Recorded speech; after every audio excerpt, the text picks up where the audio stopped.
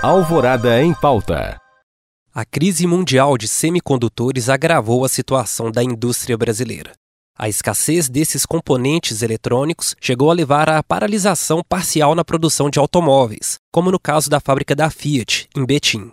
Mas a falta de chips é apenas um dos fatores que envolvem a desindustrialização no país, processo que ocorre de forma acentuada desde os anos 90.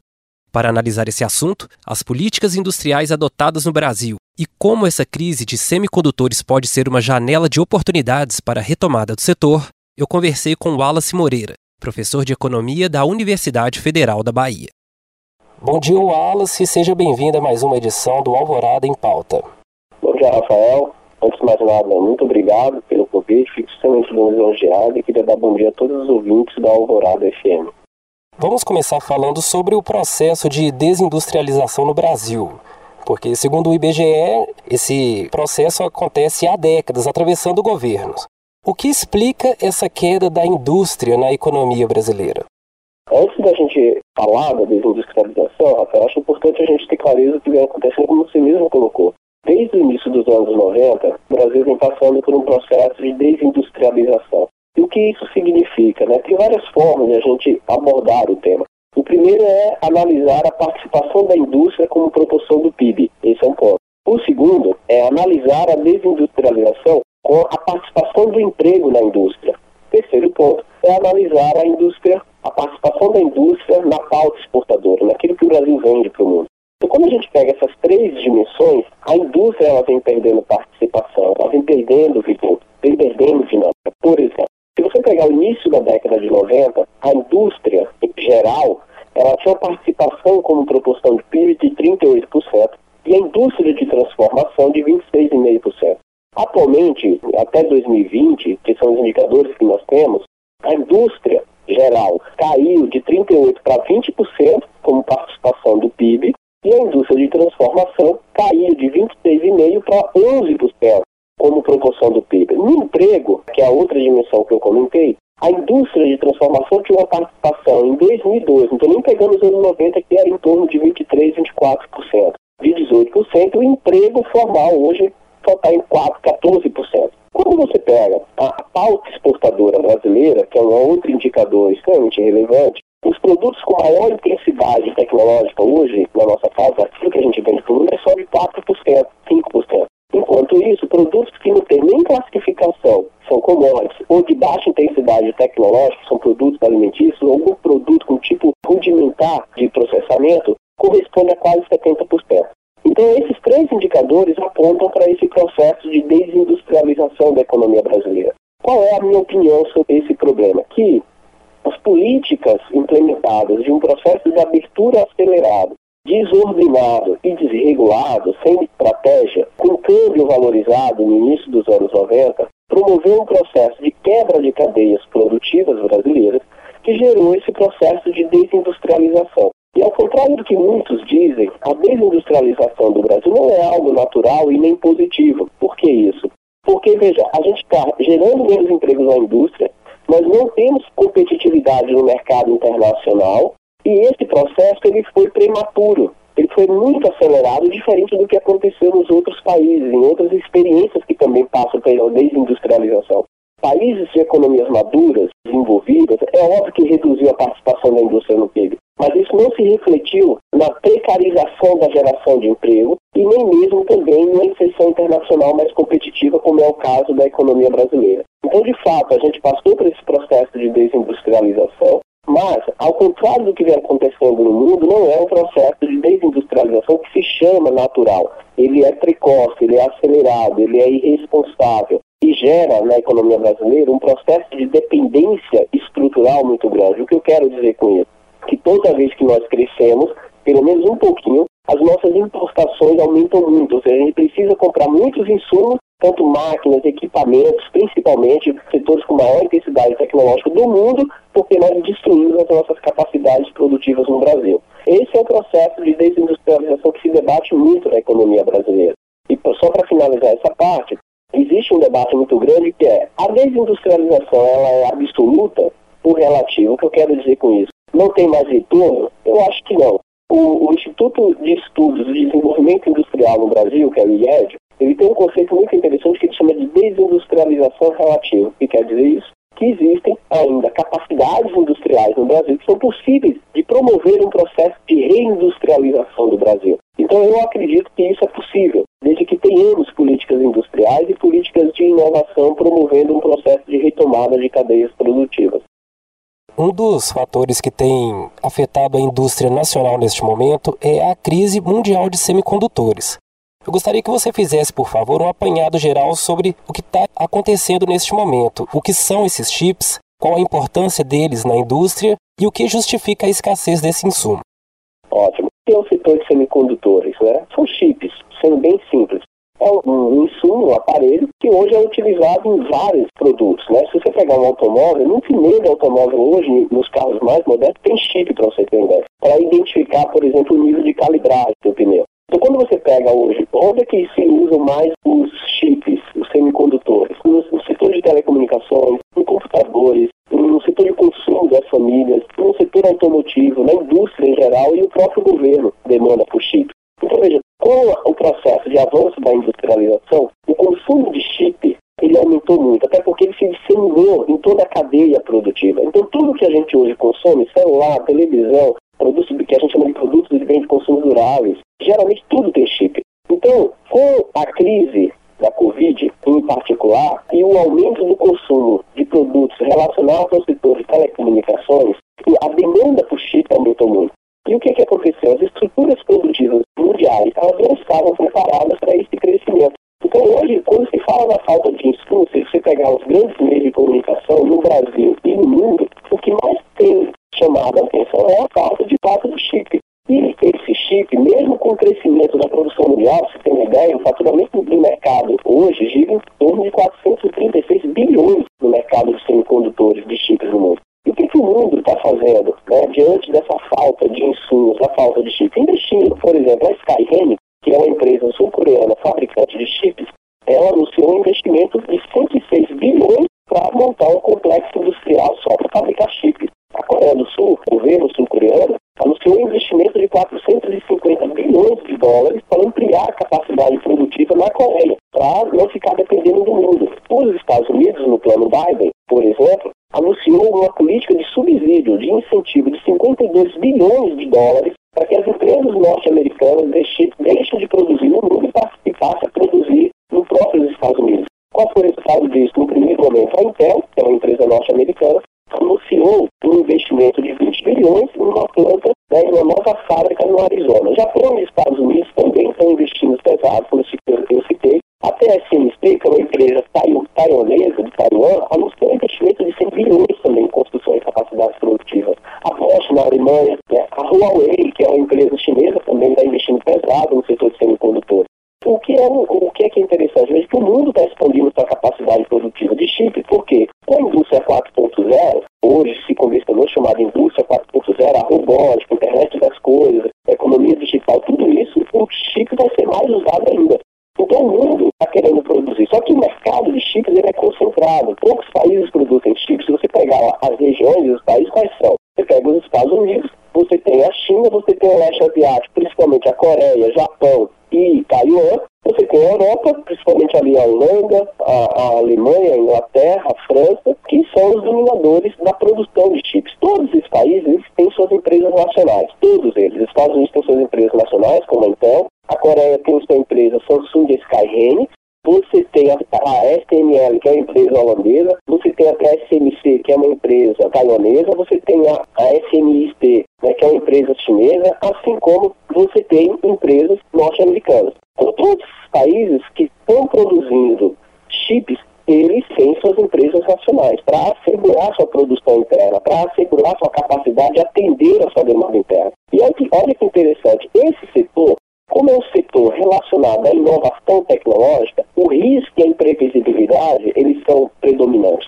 Então, o capital, ele só investe quando há subsídios e incentivos. Então, os relatórios que são divulgados em relação ao setor de semicondutores, por exemplo, o BCG Analysis, que é um relatório mundial sobre o setor de semicondutores, o que é que eles mostram? Olha, esse setor é um setor altamente subsidiado. Os Estados Unidos, por exemplo, subsidiam de 15 de 10% a 15% de subsídio para que as empresas invistam mais. Então, todo investimento de 10% a 15% é subsidiado. No Japão, chega a 15%. Na Coreia do Sul, o número de subsídio, o valor, é de 25% a 30%, como em Taiwan, em Singapura também. E na China, o subsídio chega a 30% a 40%. Na Europa, de 10% a 15%. Ou seja, é um setor altamente subsidiado pelo governo que aumenta a sua produção de acordo com a parceria que o governo faz, que os seus governos fazem, subsidiando e incentivando as políticas de investimento em infraestrutura e em inovação. Então, o setor de semicondutores hoje, ele cresce muito. É um setor que a gente diz que é intensivo em capital e intensivo em pesquisa e desenvolvimento. É um setor altamente intensivo em tecnologia.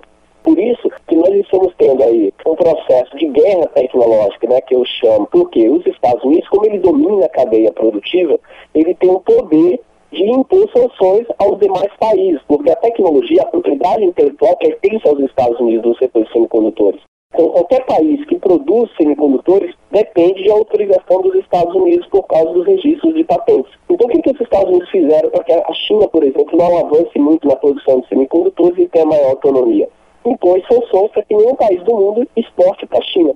O problema é que a China tem e criou uma capacidade de estoque de chips muito grande para poder se manter até passar essa fase e eles aumentarem sua capacidade de produção. Então, veja que o Brasil está dentro desse processo, né? O Brasil também demanda, porque a gente tem indústria de eletroeletrônica no país, e isso demanda também semicondutores. Tanto é que, no Brasil, algumas empresas automotivas estão paralisando sua produção por falta de chips.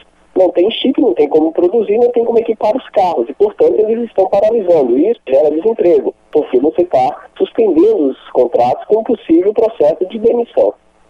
Aproveitando que você citou agora diversos exemplos de financiamentos estatais para empresas produzirem os semicondutores, especialistas apontam que este contexto de escassez do insumo é uma janela de oportunidades para o CEITEC, Centro Nacional de Tecnologia Eletrônica Avançada. Qual que é o papel dessa empresa pública e como ela poderia ser usada em prol do desenvolvimento industrial brasileiro? Ótimo, uma ótima pergunta, Rafael. Deixa só, vamos entender a gravidade do problema e entender o papel estratégico do CEITEC, que é a única empresa de semicondutores da América Latina, a única. Se você pegar a balança comercial do Brasil, exportação e importação, nós temos um elevado déficit na indústria de eletroeletrônica, né? E toda vez que o Brasil cresce, esse déficit aumenta mais ainda, porque nós precisamos importar mais, porque temos deficiência nesse setor industrial. Quando você pega o que gera mais déficit na balança comercial no setor da indústria eletroeletrônica? O setor de semicondutores, importação de chips. Então veja que quando se identificou essa dificuldade, no período recente nós tivemos algumas políticas que tocaram e colocaram o setor de semicondutores, a fabricação de chips, como estratégico. Nós tivemos a Política Industrial Tecnológica e Comércio Exterior, que é conhecida como PITS, de 2003. Nós tivemos o PDP, que é a Política de Desenvolvimento Produtivo, em 2008. E tivemos o Plano Brasil Maior, de 2011. Todas essas três políticas, que são as políticas industriais, qual é a sacada delas? Que elas estavam associadas a uma lógica de inovação. Não se pode pensar mais em indústria sem pensar em inovação tecnológica. E pensar em inovação tecnológica, uma das questões era estimular o setor de semicondutores. Aí, para estimular o setor de semicondutores no Brasil, o que foi feito? Vários estudos, e nesses estudos, quais foram os diagnósticos, inclusive por consultorias internacionais, com BNDES, que nós tínhamos um complexo eletroeletrônico no Brasil, mas esse complexo eletroeletrônico, embora seja relevante, importante para estimular a cadeia produtiva, para gerar maior faturamento, empregos e renda, ele tinha um problema. Por que ele tinha um problema? Porque era um setor que, em geral, ele estava concentrado na etapa de montagem final. E ele precisava ter um adensamento produtivo. Por quê? É nesse processo de adensamento produtivo que a gente agrega mais valor. E o setor de eletroeletrônica no Brasil geralmente é mais de montagem, de kits importados. Então, a gente já tinha uma lei, que é a Lei de Informática, que tinha como objetivo, e tem, que ela ainda predomina, estimular o setor de eletroeletrônica a inovar e a fabricar mais, a aumentar essa cadeia produtiva. Só que ainda faltava algo particular, em especial fortalecer o setor eletroeletrônico. E qual era o setor? Justamente o setor de semicondutores. Então vai se criar o PADIS, que é um programa de estímulo à inovação à indústria de semicondutores. O PADIS é um programa de desoneração fiscal que estimula o investimento a todas aquelas empresas que investirem em semicondutores. E ao mesmo tempo que anunciou o PADIS. Esse programa foi anunciado em 2005 para estimular o setor de inovação, para investir no setor de semicondutores. Foi também criada uma empresa estatal, que é o Centro Nacional de Tecnologia Eletrônica Avançada, que é o CETEC. Ele é uma empresa de semicondutores que a gente chama front-end. O que é front-end? É que opera na cadeia superior do setor de semicondutores, ou seja, ele é mais intensivo em tecnologia. Então a gente investiu em engenheiros, investimos em capacidade produtiva. Hoje a gente tem 102 engenheiros altamente qualificados, com doutorado na área, que conhece bem a indústria de semicondutores. E veja, o que é um ponto importante? Uma empresa no setor de semicondutores, o investimento para alcançar um processo de amadurecimento, ele gira em torno de 20 a 25 a 30 anos. Veja que o CETEC foi criado em 2008, é uma empresa muito nova. E isso faz com que a empresa não apresente lucro ou até mesmo prejuízo. É algo absolutamente normal, ainda mais quando se trata de um setor intensivo em tecnologia. Quando você amadurece o investimento, é que você tem esses retornos. E o CETEC é uma empresa que começou a apresentar faturamento, mesmo com prejuízo, mas com um faturamento crescente. Só que o governo Bolsonaro, no período recente, junto com o Paulo Guedes, decidiram fechar a empresa. E esse fechamento é um problema, por quê? Porque é a única empresa de semicondutores na América Latina, ou seja, é a única empresa que poderia atuar no setor, produzindo inclusive chips para o setor do SUS, os chips de passaporte. O CETEC tem capacidade produtiva para fabricar sensores automotivos para atender a indústria automobilística que está paralisando. E de uma forma equivocada e unilateral, o governo federal, sem ter discutido com especialistas, com engenheiros, ele fechou de forma, na minha perspectiva, equivocada o CETEC. Tanto é que o Tribunal de Contas da União suspendeu a liquidação da empresa porque considera um equívoco e uma ameaça à questão da soberania do país do ponto de vista produtivo. E, ao mesmo tempo, como você mesmo falou, Rafael, é uma janela de oportunidade, porque, veja, como a indústria 4.0 está crescendo, você ter uma empresa que produz, que está amadurecendo, é você ter a oportunidade de ganhar mercado, ainda mais na América Latina, para poder, por exemplo, fazer joint ventures, fazer parcerias tecnológicas com empresas coreanas, com empresas norte-americanas, com empresas europeias. Pra você ter uma ideia, de acordo com a UNCTAD, o mercado de indústria 4.0, da robótica, da Big Data, de drones, de internet, tudo aquilo que usa chips semicondutores, em 2018, foi um faturamento de 350 bilhões de dólares. A previsão para 2025 é um faturamento de 3 trilhões e 200 bilhões de dólares. Ou seja, veja que se a gente investir, fortalecer a empresa, a gente tem a possibilidade de aproveitar esse mercado e avançar na nossa estrutura produtiva, adensar nossa cadeia produtiva. Ou seja, é uma ideia de você buscar ganhar dentro de uma janela de oportunidade com a nova revolução tecnológica que está acontecendo na economia mundial. E eu acho que esse é o momento da gente aproveitar essa janela de oportunidade. Toda transformação tecnológica, ela abre janela de oportunidade. Mas para a gente aproveitar essa janela de oportunidade, a gente precisa ter políticas. E como eu falei no início, para finalizar a minha fala, lembre que todos os países que produzem chips e semicondutores têm empresas nacionais. E o Brasil também deveria ter a sua e tem que ter a sua para poder utilizar, investir e aproveitar essa janela de oportunidade.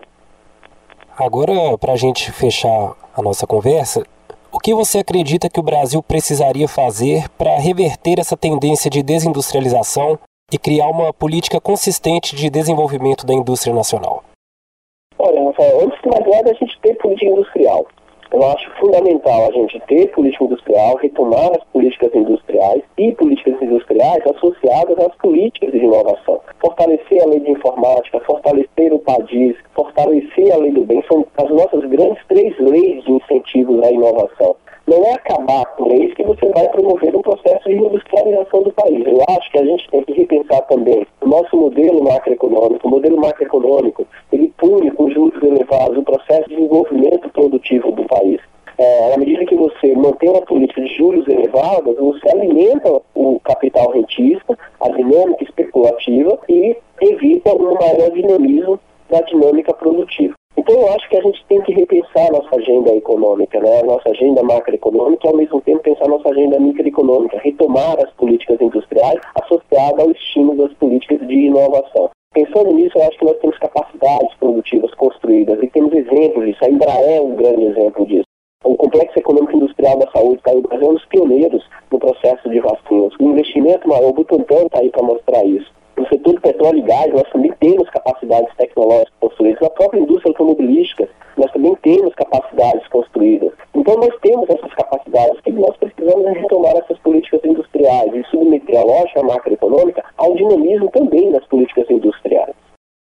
Tá certo. Wallace, muito obrigado pelos esclarecimentos. Foi uma satisfação imensa contar contigo aqui nesta edição do Alvorada em Pauta. Valeu, Rafael. Eu agradeço muito. Mais uma vez, mando um abraço para todos os ouvintes da Alvorada. Fui lisonjeado por essa oportunidade. Fico sempre à disposição quando vocês precisarem. Muito obrigado, agradeço. Este foi o papo que tive com Wallace Moreira, professor de Economia da Universidade Federal da Bahia. A gente falou sobre a crise mundial de semicondutores, a desindustrialização brasileira e o papel do Estado na elaboração de uma política industrial consistente. Meu nome é Rafael Lourenço e esta edição do Alvorada em Pauta fica por aqui. Se quiser ouvir de novo esta entrevista, acesse alvoradafm.com.br. Obrigado pela companhia e até a próxima.